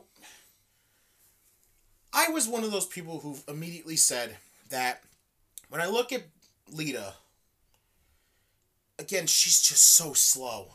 She has no movement. And I know you talk about the fact that, again, she hasn't been in the ring for so long. Yeah, she hasn't done a traditional match in, 13 years or something. It's like just...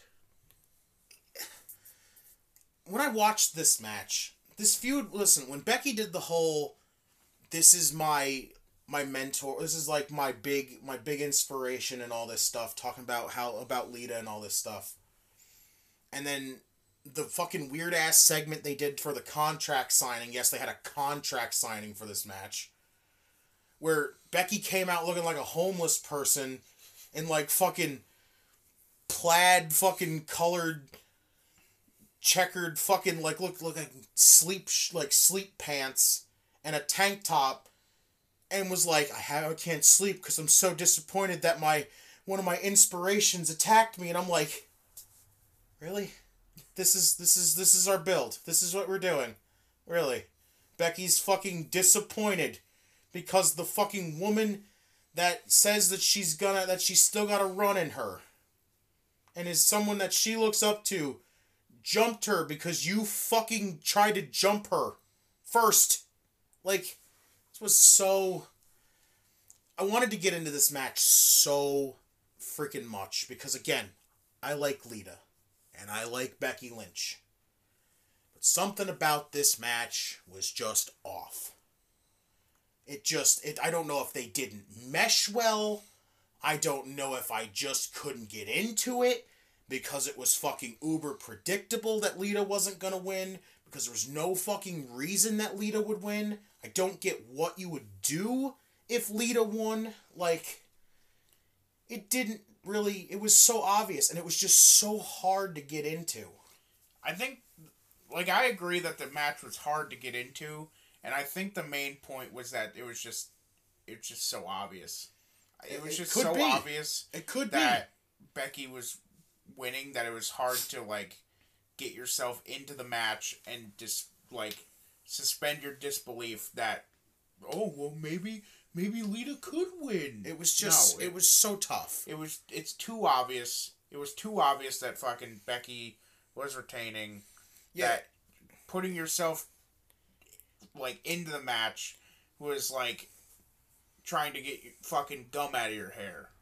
Yeah. It was so... I don't know if it was the predictability that just... I couldn't get into it. I don't know if it was just because they were off. They looked like the two of them just didn't mesh well. I don't know what it was. There was something about this match that I just could not fucking just fully invest myself into. And I think the predictability might be one of them.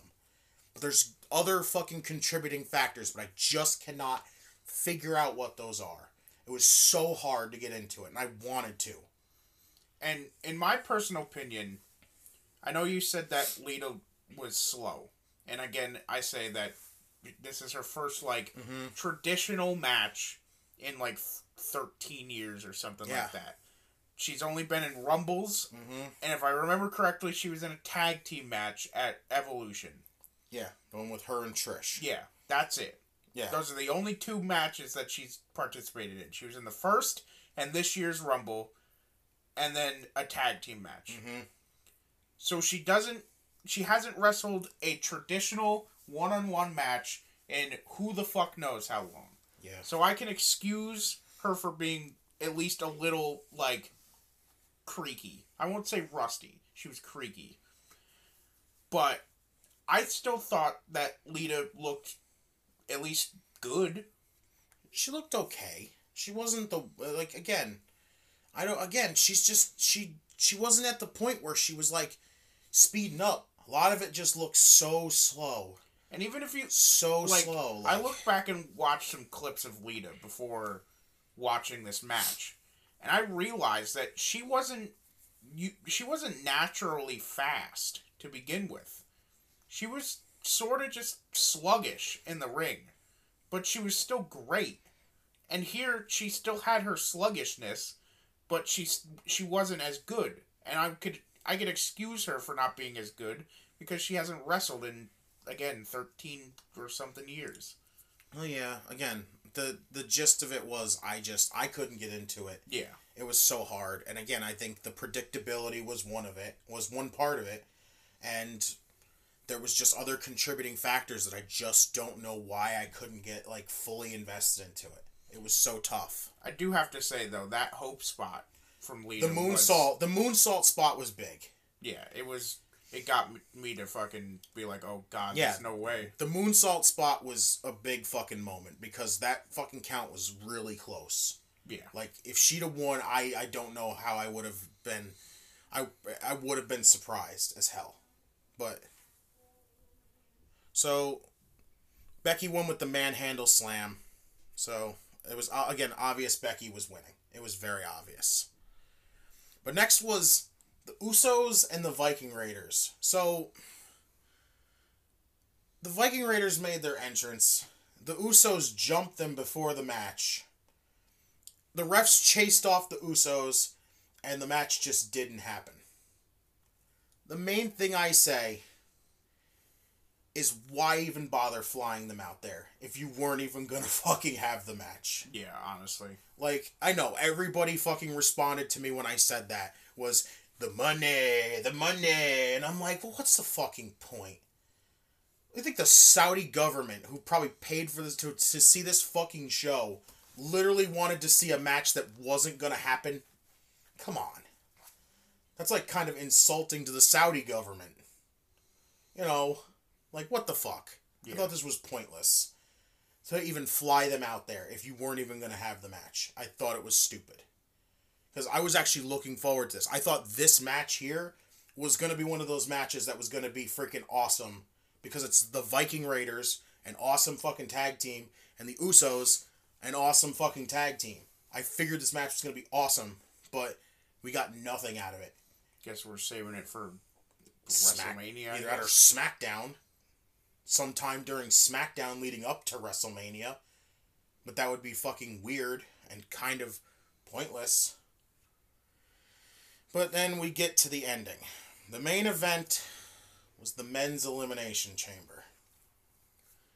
Bobby Lashley defending against Brock Lesnar, Seth Rollins, AJ Styles, Matt Riddle, and Austin Theory.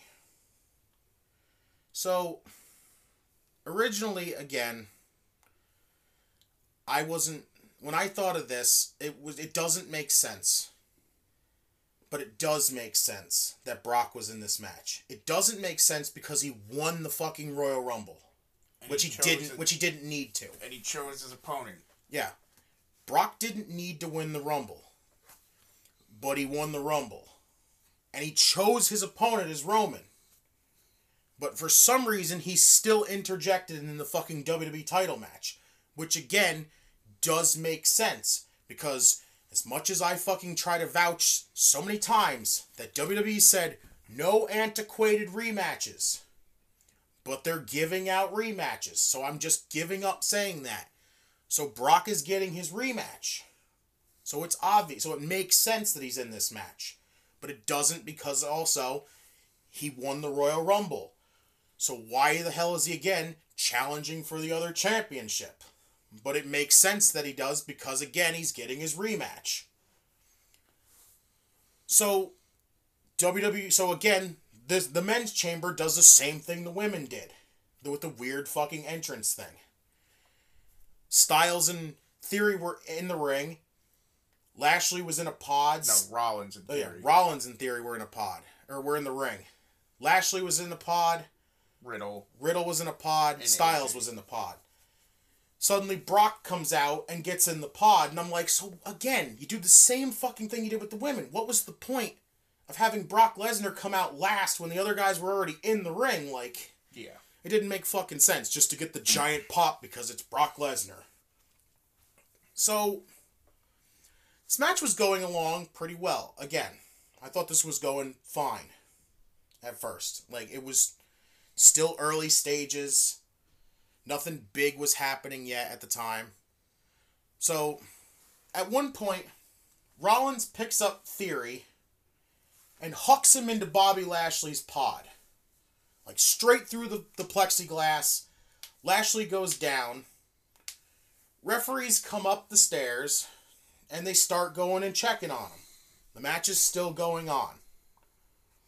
So Riddle finally gets in the ring, and we have everybody but Lesnar in the ring, except for Lashley, because he's getting checked on. The randomization sound goes off, and it gets to Lashley's pod, because they had taken him out of the match, because they were checking on him. I was like, okay.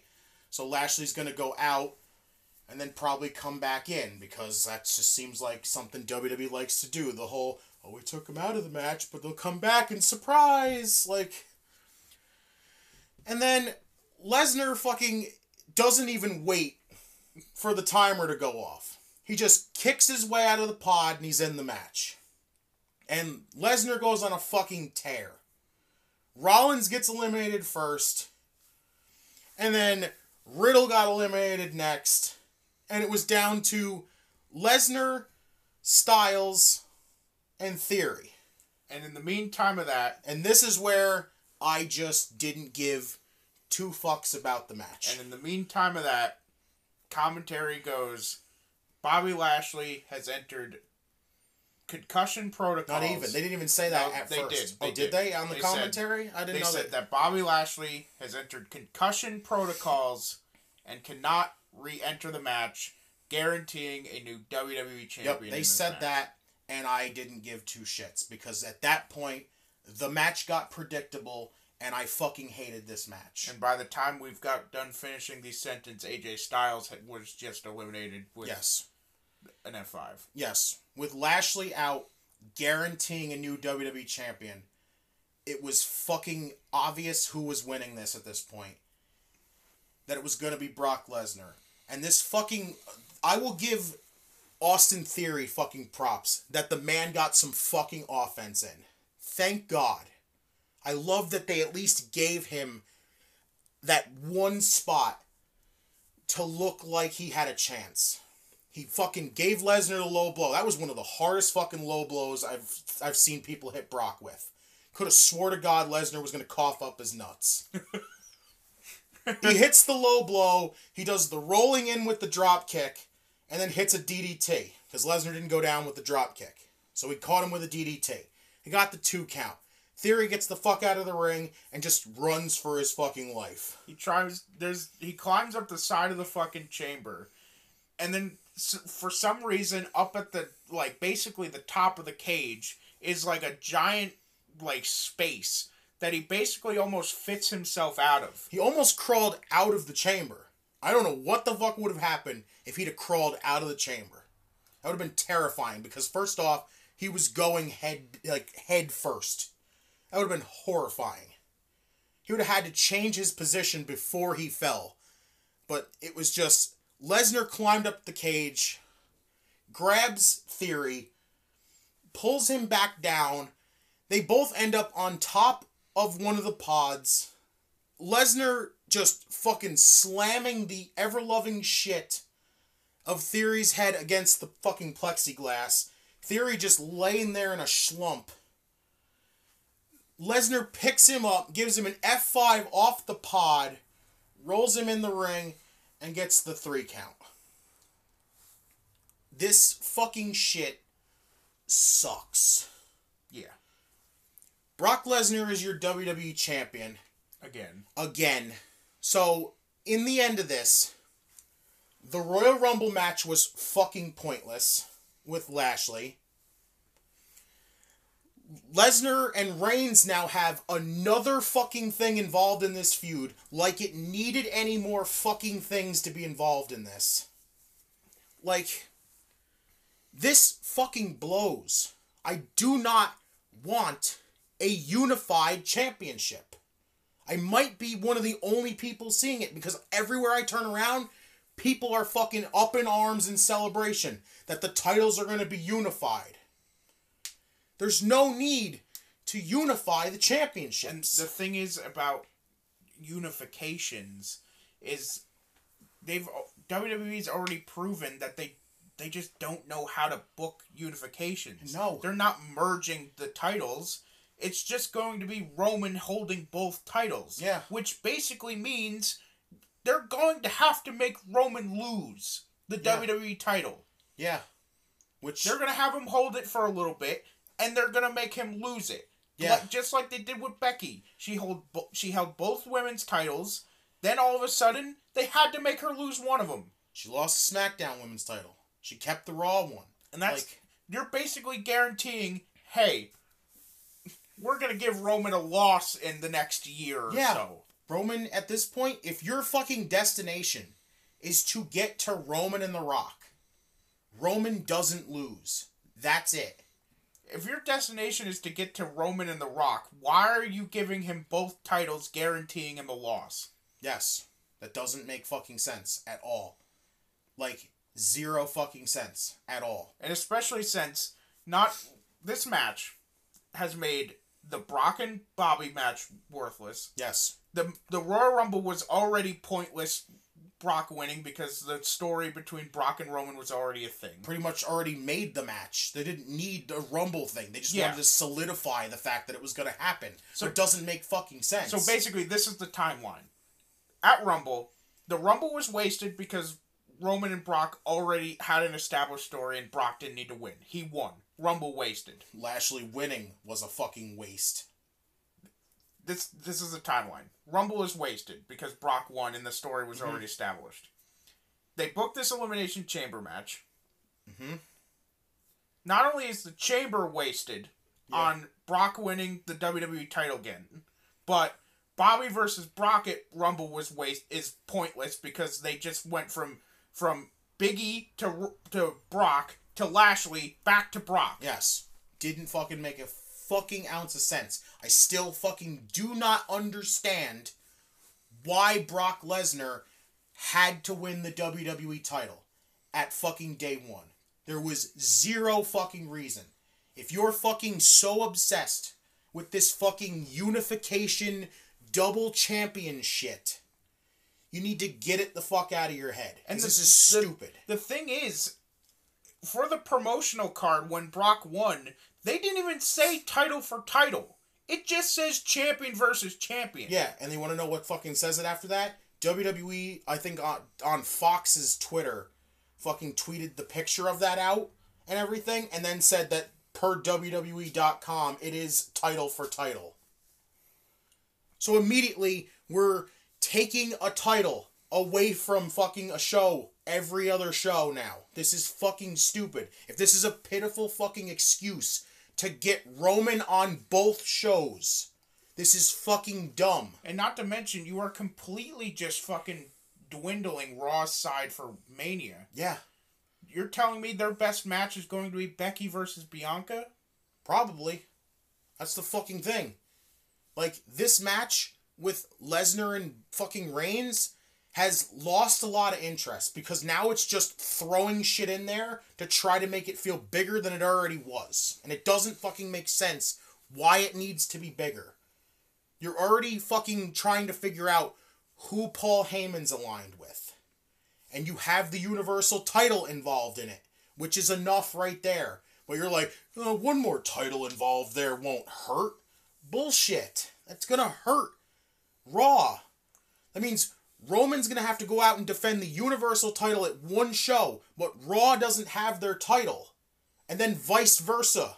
Like, that means we're probably going to be seeing 2 Roman matches every pay-per-view until he loses the WWE title. Either that, yeah, and again, why would Roman lose? Roman should not be losing. If your destination is to get to The Rock, the only thing is, if fucking Brock wins this match at WrestleMania, which would, again, be fucking stupid. And it basically means it's basically obvious at this point that Roman is winning both titles, so he could be on both shows. It's just a fucking waste. It means that basically any of the 2 title matches that you book that have multiple people, that makes every fucking person, like, if they book any triple threat or fatal 4-way or fucking 5, 6, 7, 8-man fucking pack challenges, everyone's just going to think to themselves, that's when Roman's losing. Because he doesn't have to be pinned. But again, that's Roman taking a loss, though. But it's different to just take a loss than it is to be pinned. It's just... it's kind of just ruining the point of multi-man matches. Yeah. Also, because if you book a multi-man match when Roman holds both titles, then everyone's just going to think that's when Roman's losing. That's when Roman's dropping the title. It sucked because the other thing with this matchup is everybody else looked like just another guy in there. AJ Styles looks like just another guy in this match. Seth Rollins looks like another fucking guy in this match. It's just Matt Riddle, a guy who a lot of people would say deserves to be a world champion. Who was reportedly the beginning, the original fucking Rumble winner this year. It's so fucking stupid. Like, the Brock Reigns feud started off, again, all early on. The rest of their feuds were dog shit. This was probably the best one they've had. And now it's got so many fucking stakes in there that it's gotten ridiculous. Roman and Brock do not need 2 titles involved. They fucking already have the story of, is Paul Heyman gonna stay with Roman? Or is he gonna go back to Brock? And then, will Brock end the fucking 540-some plus day fucking streak? Like, it's there. That's your story. That was it. The WWE title needs its own fucking story. Not interjected in there to go, well, the Roman and Brock story needs to be bigger. Like, no. It's big enough as it is. Should we talk about Lashley? Yeah, it was reported... revealed, I should say. I can't say reported. It was revealed that Lashley was taken out. We were all thinking, after hearing that he was taken out from concussion protocols, to come to find out that he was taken out because he has a shoulder injury and will miss 4 months. So Bobby Lashley needs to go get surgery. Bobby Lashley is going to miss WrestleMania. Yeah. So, it was basically revealed that somewhere, I think it was after Rumble. It was during the Lashley Lesnar match. He fucked up his shoulder, but it wasn't fucking revealed until later on. Because, again, I think it was from those Germans. I don't know why he led with his shoulder. Yeah. That made no sense. Like, at all. I get you were probably trying to protect your neck. I get it. I'd be worried too. Taking a German suplex that high up on your neck, that's concerning. But you don't lead with your fucking shoulder at least. Like, yeah. Come on. This sucks. Because a lot of people were talking about have it be Lashley and Lesnar at night 1 for the WWE title so we can actually settle that fucking feud and the winner goes on to freaking face Roman. Or no, because not even. Just have that happen. And if Lashley wins, it's just the Universal title at that point. The WWE title has its own fucking thing again, you know? But now that can't be a thing because he's missing Mania. Now we have to fucking take a title away from everybody. From a show every other time. It's fucking stupid. I have gone to the point where I've tried my damnedest to try to keep the brand split as much as possible. I fucking hate the brand split. I've tried to find some way to work around it and fucking do it. But this whole fucking having one person on one show shit is so dumb. Because again, it takes a title away from a show. If you're gonna fucking do that, then end the brand split completely. I know a lot of people hate the fucking thought of it going back to one roster. I know this. But at this point, just fucking do it. Just fucking do it. I've tried to come up with the way that I have talked about that would make more fucking sense, that would kind of keep a brand split, but you wouldn't have a brand split at the same time. But at this point, just say fuck it. If you want to fucking unify the titles, if this is your fucking main thing, like we have to put these 2 titles together, then fucking end it completely. Well, like I said, I don't think their plan is to make one world title. They're gonna do like they did with Becky. Roman's just gonna walk around with both the WWE and the Universal title. It's so dumb then. It's still fucking stupid. It just doesn't make sense. None of it. I don't get why. If Roman has to be on both shows, then make him a fucking free agent at this point. Don't make him primarily SmackDown. Make him fucking a free agent then. If your fucking intent is to make sure that Roman can be on Raw and on SmackDown, then he shouldn't be signed directly to Raw. Yeah. He should be a free agent like Brock, floating around. If he's your fucking golden child right now, then he gets the Brock Lesnar treatment. He goes wherever. If he wants to, he gets the Cena treatment. He can go wherever. Yeah. That's it. None of this fucking taking a title away from everybody, from a show. It's fucking stupid. Yeah. SmackDown now has to fucking worry about, oh, well, this one pay-per-view, Roman's got to defend the title against this one on fucking Monday Night Raw. And then the next pay-per-view, he's got to defend the Universal title against us over here, like... Well, no, they're not going to do one title. You know exactly what they're going to do. They're going to do exactly what they did with Becky. Roman's going to have to wrestle twice. Yeah, I just think that's stupid. That's even dumber.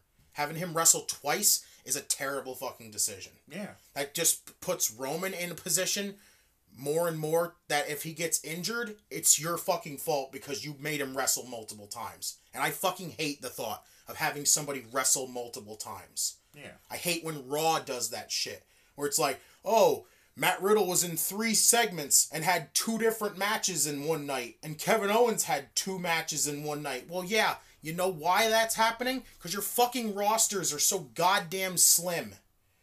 This is what, as much as people fucking go, oh, well, it's just a business doing business thing. Yeah, but all these releasees have fucked shit up completely. Yeah. Everything is so fucking neutered so slim. That's why they need to pick up the pace here with some of the people that don't fit in fucking 2.0 anymore. They need to get them up. Fucking Ciampa, Dunn, Cameron Grimes, LA Knight. Yeah. Those type of fucking people, MSK, they don't fit in the current scheme of 2.0. They need to go to the main roster. Yes. They need to fucking start looking at NXT and seeing this is who we need to get up there. Like, you did that, but it was fucking black and gold NXT people. And you weren't going to do jack shit with those guys. And when you did that, some of those people weren't ready. Yeah. Clearly, they weren't ready. Lars Sullivan was not ready to be brought up. As much as fucking WWE probably liked Lars Sullivan because... big fucking ogre of a man. We get it. Like, you know, it's wild to think that the only people in those call-ups that are still here is Otis, Nikki, and Lacey. Yeah. It's fucking insane. Like, I'm sorry. Losing all these fucking people that you had on the roster has been more of a hindrance than it's been a help. Yeah, I'm sorry. I'm sure they're out there doing their own fucking thing. Yeah. But it's just so, like, it's bogging down your roster in the opposite way. Yeah, it's put the roster in a bubble, and that's it. And the thing is that they have people. They have people still, but they just don't do anything. Yeah, you have people on a roster that just sit there and do fucking nothing. You use the same people every fucking week. And that shows you right there that with the people that you don't use, how limited your roster is. Like, remember back in the day, they would have those, just the random one-off matches. Yeah. You're telling me you can't book a random one-off match on Raw between, like, Shelton Benjamin and, like, Drew Gulak. No, Shelton Benjamin's too busy being a fucking jobber, and Drew Gulak's too busy either not existing or chasing the 24/7/catering championship.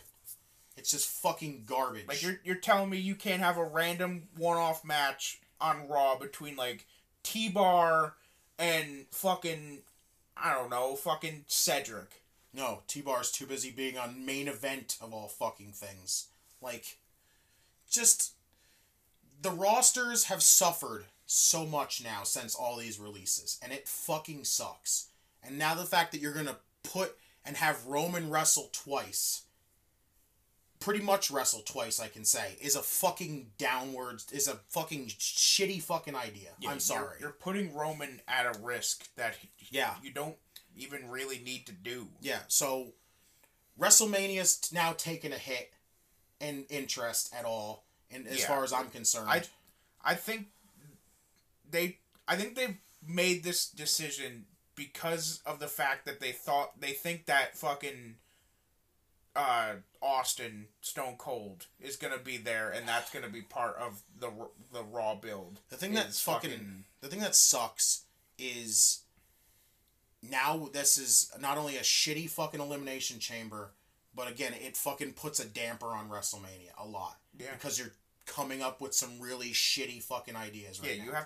They have to now think of some fucking bullshit goddamn matches to fill up Raw's side when fucking SmackDown side has their world champion, their women's champion, probably their tag team champion. You want to know the thing that fucking sucks? Is how fucking pointless does it become in the end if Roman does win the WWE title and has both titles, or if Brock, or vice versa, if Brock wins both? How fucking pointless does any of this become now? Roman now has no titles if Brock wins.